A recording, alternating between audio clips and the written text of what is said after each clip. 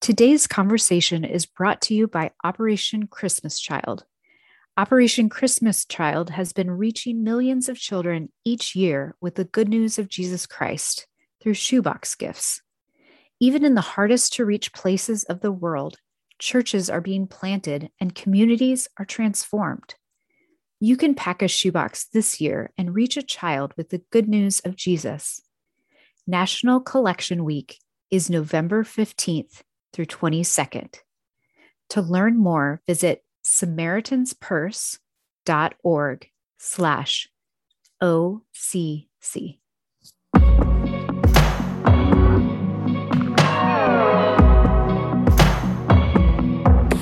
I think it's very easy in a church, certainly in a large one, but it doesn't have to be large, where you are being successful, not to see it as mine. This is successful because I'm smart. This is successful because of the way I preach. This is successful because of my charisma. Money's coming in, the people are coming in, and it's very easy to begin to see it as mine.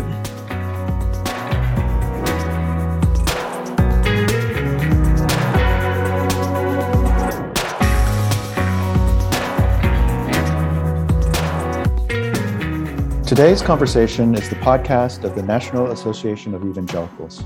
I'm your host, Walter Kim, NAE President. In these conversations, we seek to help evangelicals foster thriving communities and to navigate today's complexity with biblical clarity. We have heard too many stories of verbally or physically abusive church leaders where power has been misdirected or misused, and the hurt and the pain that comes in the fallout.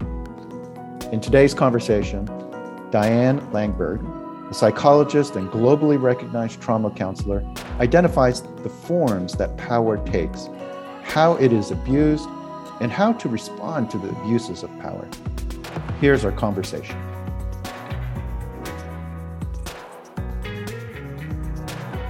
Diane, thanks so much for joining me. I'm glad to be here, Walter. Well, you have an extensive list of accomplishments over 40 years of experience. What led you to trauma counseling in this particular area of the abuse of power? It was not a known topic when I started out, which was in the early 1970s.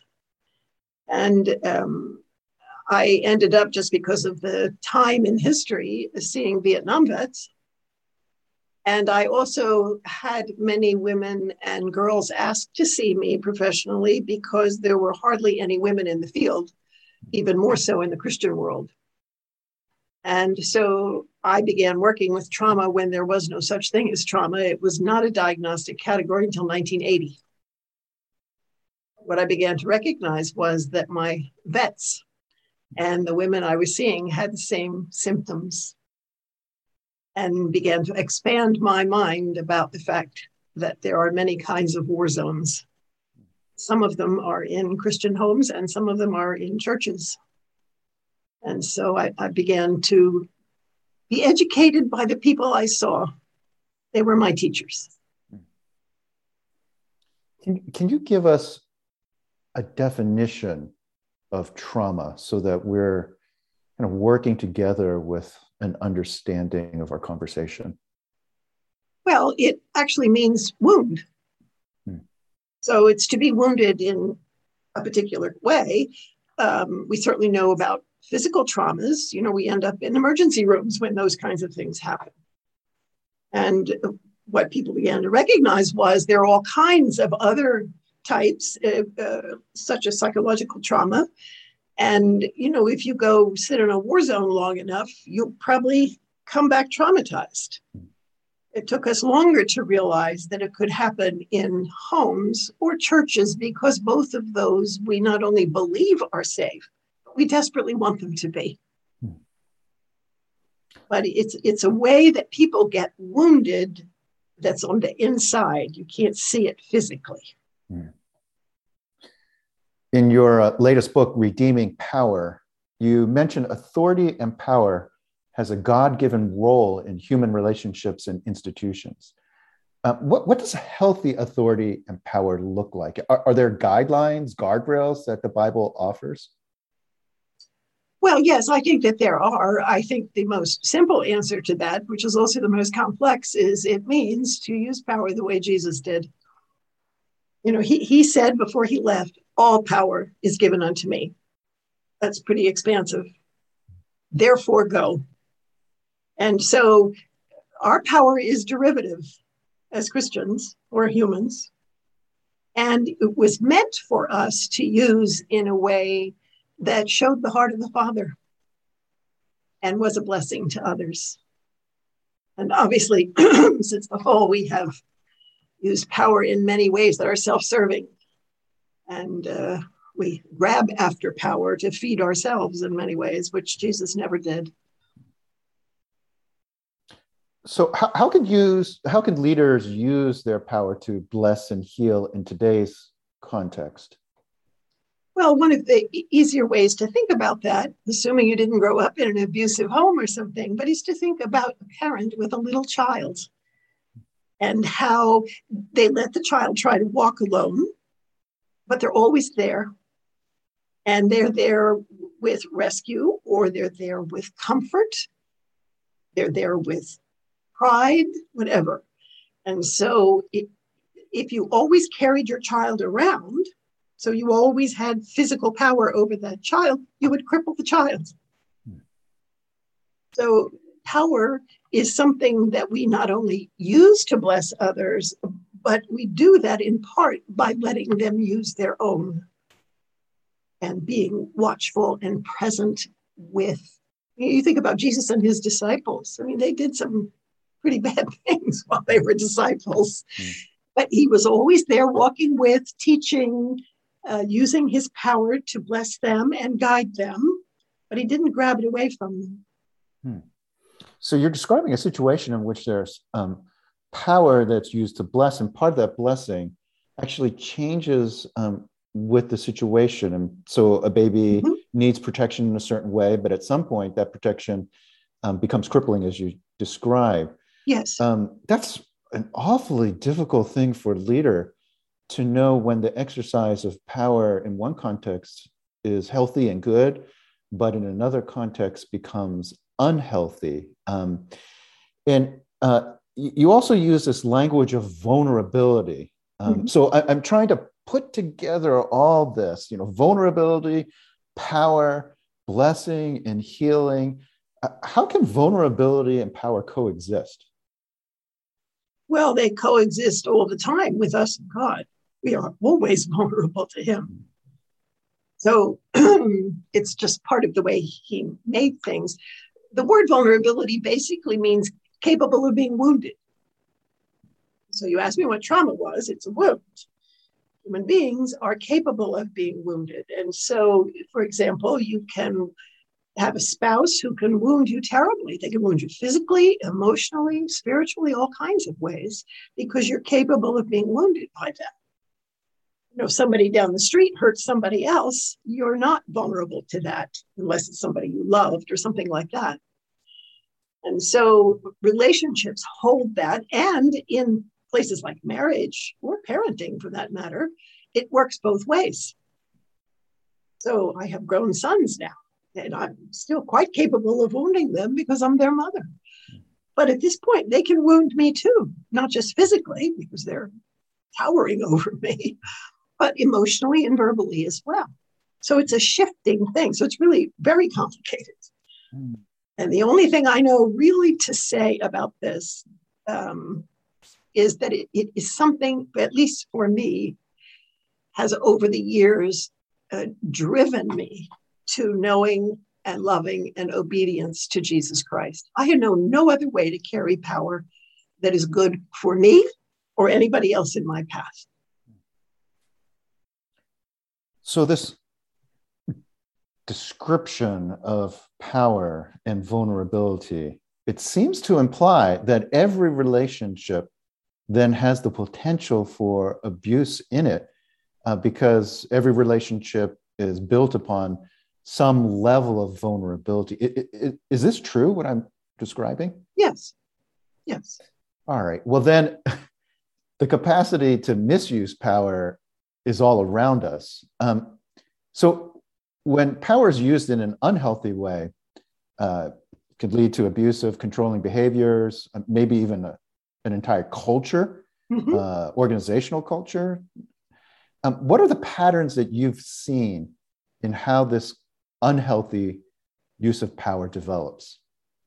At its foundation is deception, which, if you go back to the beginning, the enemy used his power to deceive Adam and Eve. That's how he caught them. And so power is abused by humans by way of deception, first of myself. So I have to steal this money because my family's hungry. And so I use my position or place somewhere, or I have to say this, or I have to do this because something about me, and something often in Christendom then about God. If I don't do this, then God's church will be destroyed. And so in order to protect this system that we have to cover up and lie about the fact that vulnerable children are being abused sexually in the church. So there's lots of deception involved of the self and then of others. We call things good that are evil in order to do that. Wow. That is so unnerving at one level. It is. It's sobering. The exploration of this kind of misuse of power in redeeming power, you mentioned, and you just now illustrated, the body of Christ needs to address this. And you gave us one specific example about the abuse of children. I think we would all agree and be mortified by that when we discover that. And even if there's a level of self-deception, we know that there's something profoundly wrong. But there must be other forms of the abuse of power. Some may be very difficult to even identify. What are different forms in which this abuse of power can take place within the church? Well, physically is obviously, if somebody's 6'5" and somebody's 4'5", one has more power than the other. Verbally, the more you have a mastery of words, the more you can use them to serve yourself. Or to move a whole institution to do something or not. I mean, if you go back and look at Hitler and his speeches, who were written, by his master of propaganda, the verbal power in those speeches is remarkable. And the church walked right behind him because of that. There's emotional power. So if you're afraid of my anger, I can use the threat of that to control you in some way. Or I can use fear to get you to do something you don't want to do. We can use our emotions, our physical, our verbal. There's spiritual power, which is ways that we use theology or the scriptures or God's name to make something okay that God says is not okay. So, for example, a clergy might say to a very vulnerable woman, you're going to have sex with me because if you do that, I will be a better preacher and more people will get saved and the church will grow. And I didn't make that up. That's something that's actually happened. So, so that kind of verbal power, but the position of knowledge and the position of authority. So when somebody's in authority, we assume they're going to lead, and we assume it will be good leading, which is an assumption as humans we cannot make. Humans often lead poorly or wrongly, and we need to be vigilant about that. And when we come to church, we don't want to be vigilant. It's one thing to be vigilant in your neighborhood or another thing to be vigilant at your job or whatever, but I want to go to church and not have to think about this stuff, except that I do. Which is very sad. It breaks the heart of God. It's true. Then that makes the church a place of particular concern because yes. Our guard is dropped and we assume the best. Yes, we do. And one of the ways we do that is when some kind of abuse is uncovered in a leader, we say he didn't mean it, which actually says nothing, but that's how we excuse it. This isn't really what he meant to do, or things like that, or that are nothing that you would find in the scriptures about how to respond to such an act. Describe a little bit more the dynamics between men and women with respect to abuse. And this could be in the church, but in our culture more generally, in institutions and organizations.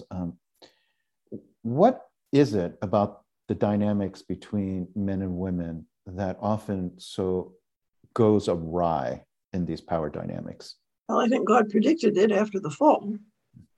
That was one of the things that got disrupted terribly by sin, was the relationship that they had. It was no longer that.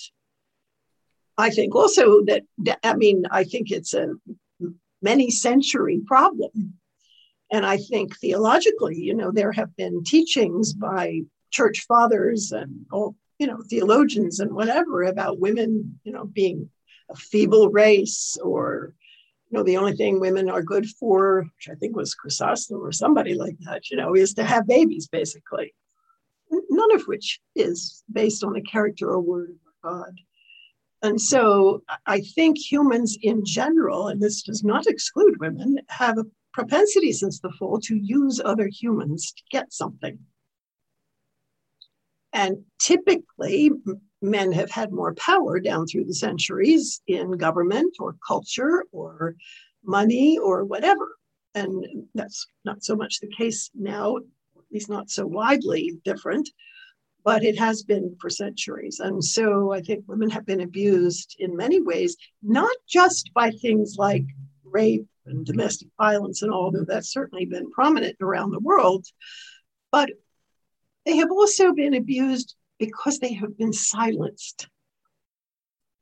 God gave us all voice, and he meant us to use that voice in ways that honor him. And when we silence people, not just women, but people in another country or race or whatever, we've cut somebody out of God's chorus and that he meant to sing. And so it isn't just the acts of abuse in terms of the genders, but also the voice and how we treat that voice. There's not only damage to the individual, this metaphor of preventing them from singing the chorus, you're implying there's damage to the community as well. There's like a general loss. Oh, yes. Not just an individual loss. Yes, absolutely. And you touched on this in your comments that this can include not just the gender relationships, but racial relationships. So what's the intersection between race and power? It's a very wide road, I'm afraid. Mm. I think it was James Baldwin who said something the equivalent of, it's basically a curse to be born with black skin. And that's certainly been true in many places and in many cultures. Humans, I think part of the fall is that we do us and them. We do this with denominations, let alone race. We have the right theology, they do not. And so part of that is how we build ourselves up, and part of how we keep other people at bay so we don't have to think about certain things, and part of how we use people. So I think that part of what has happened, if you think back to what God says about each human being, which is that they were purposefully knit together by his hands in their mother's womb. He did that. He created that diversity.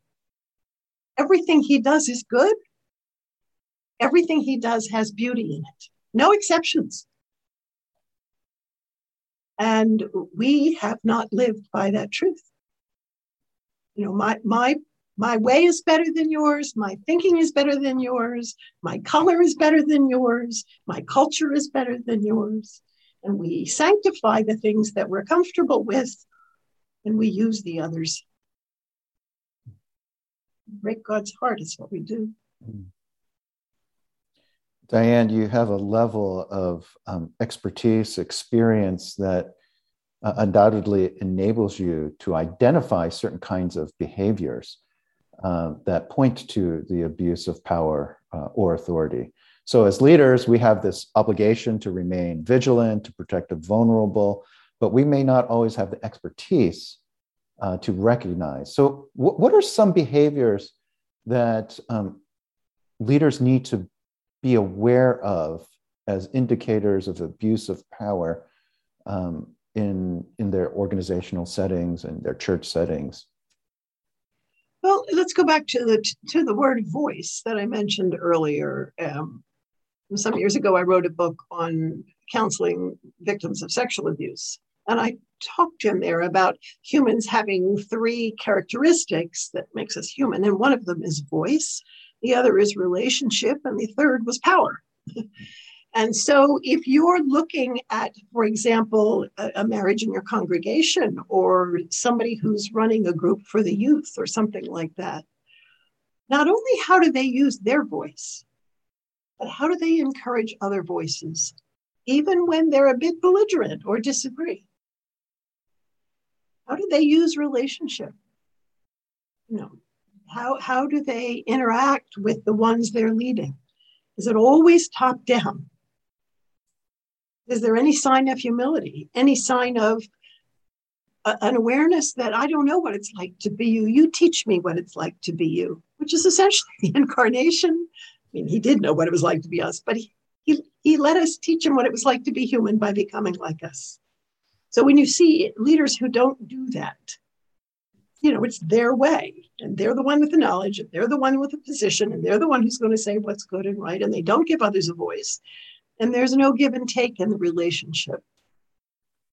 And so those things lead to deception and abuse of power that damage voice, damage relationship, and look nothing like our Lord. This can be overwhelming. So say you identify these dynamics that are going on, again, in a church or in your organization or in your neighborhood, maybe even in your family. It can be overwhelming to know what to even do in response to that. So how should Christian leaders respond to abuses of power within their spheres of influence? Well, many times, depending on how bad it is and how much they're overwhelmed, they need to seek help outside their system. I have a counseling office with a whole bunch of therapists in it who've been trained in these things. And many years ago, pastors started coming for such help. Number one, they get chewed up by other people. They often need help to recover and to look at those things in truth and respond well. But they also want help with leading. Where people are difficult or not listening, or they're working with a couple and they're pretty sure she's getting beaten, but nothing shows because it's all hidden by clothes and whatever. How do you work with those things in a way that cares for the sheep? So I think part of it is just being able to say, I need some input and care myself. We all do. There's no exceptions to us. So that would be one part. I think they need to study some of these things. That these are not things that have been studied in seminaries. We don't learn about trauma in seminaries. We don't teach about abuse in seminaries. We don't teach about what to do if you think it's going on and have no idea if you're right or not. All of those things, if you're going to shepherd sheep, you need to know those things. And so I think some major shifts, which I hope comes out of this earthquake we're experiencing, some major shifts need to be taken. You can have 3 degrees in theology and 2 doctorates and everything else, but if you don't know how to take care of the sheep, you're not a shepherd. So you've described the importance of asking for help, for continuing our education and recognizing what we don't know and need to expand our understanding of. What else can pastors, leaders do to stay humble, to not allow their authority to be used for personal gain or abuse, or protecting the institution over the individual? I think it's very easy in a church, certainly in a large one, but it doesn't have to be large, where you are being successful, not to see it as mine. This is successful because I'm smart. This is successful because of the way I preach. This is successful because of my charisma. Money's coming in, the people are coming in, and it's very easy to begin to see it as mine. Not that anybody would necessarily say that, though there have been cases where people make that very clear, and it's pretty obvious to everybody. And people don't want to move against that. It's quite a fort, because if you say something, you're going to ruin this wonderful thing that is clearly God's. So if you have money coming in and people coming in, I think we have in Christendom over the years valued externals more than likeness to Christ. And we call those externals fruit, but it's not what the Bible calls fruit. You know, what it calls fruit are the fruit of the Spirit, which is the character of Jesus Christ. There's an old book written by Charles Jefferson years ago, who in the 1800s, I think, or early 1900s, he had a large church up in New York called Minister as Shepherd, which is a precious book and really takes you back to the teaching about what it means to be a shepherd of human beings, not a builder of empires. That's not what we're called to do.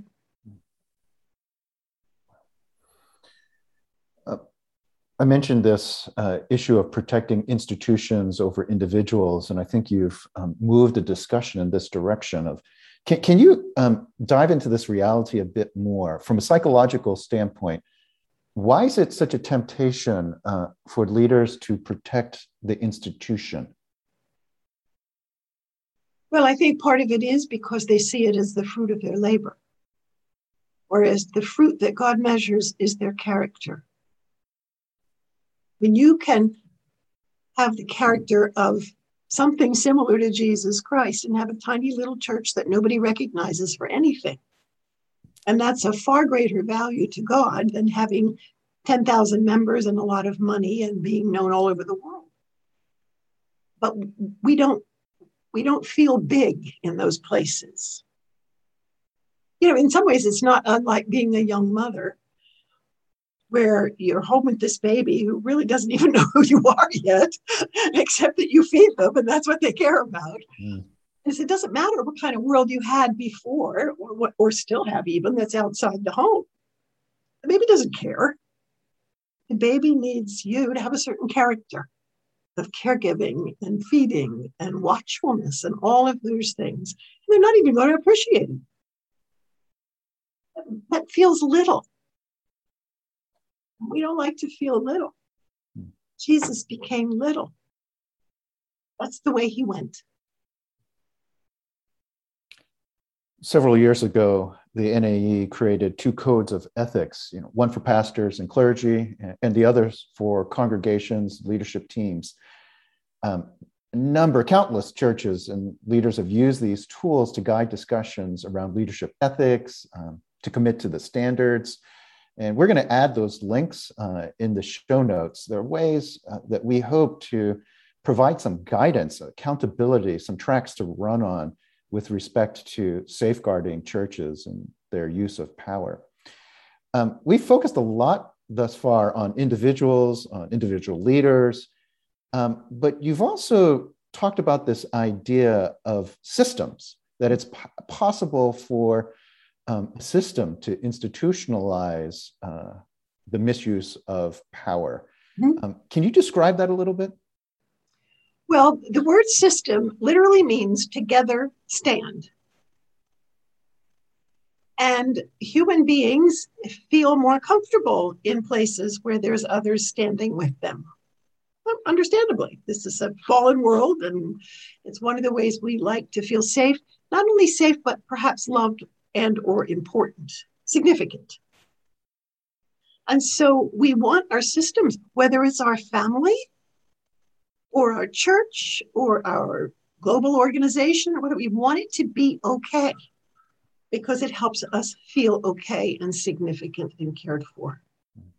And so when there's a crack in the wall, we don't want to look. Or we put Scotch tape on it and say it's not really doing any harm, or we ignore it or whatever. Because we're hungry for those, we're meant to be hungry for those things, but we can't find them fully met in anything human, whether it's a person or an institution. This works for marriages too. You have not only terror and things when there's domestic violence, but say a woman being battered or whatever, she doesn't want to break up her home. That's a system. And of course she doesn't. She's not the one breaking it up, but she feels like if she leaves, she's broken something. It's already broken. So it's very difficult for all of us, whether it's a big system like a church or more, or whether it's our own families or a group of people that we belong to. We want it to be okay.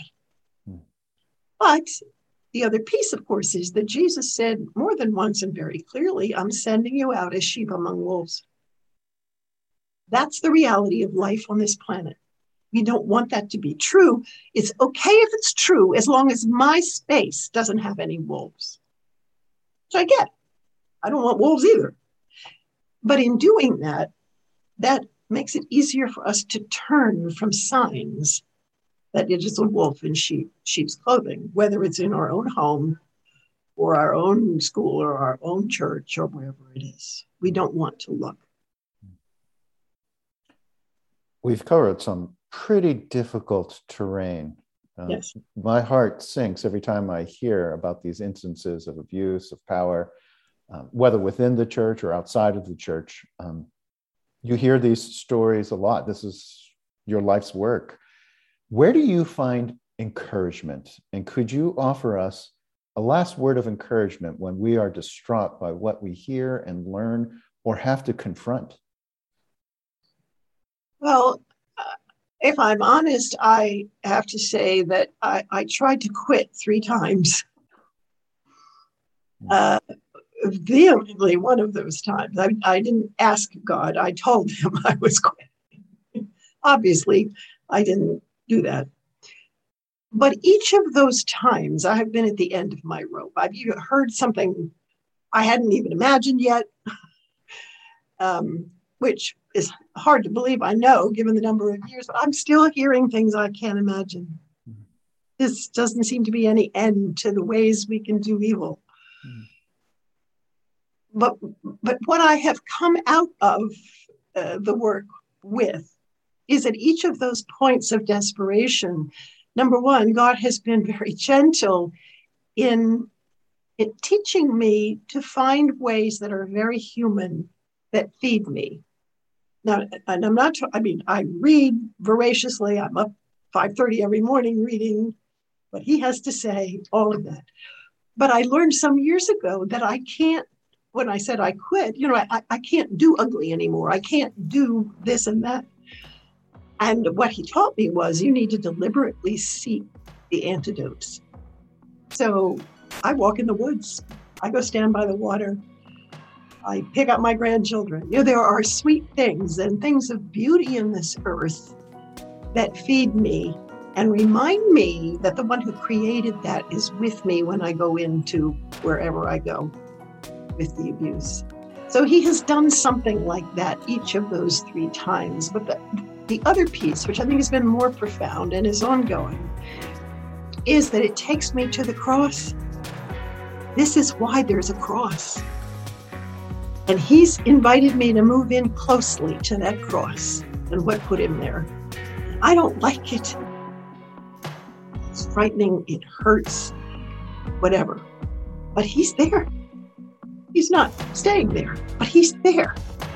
And it teaches me about who he is and his character, what he did and continues to do in this fallen world, and what he's called us as his children to do as well. And at this point, I wouldn't miss that for anything. So I guess I'll hang in till I can't do it anymore. We are so grateful that you are hanging in. Our guest on today's conversation has been Diane Langberg. I'm Walter Kim, and on behalf of us all, very special thanks to Diane.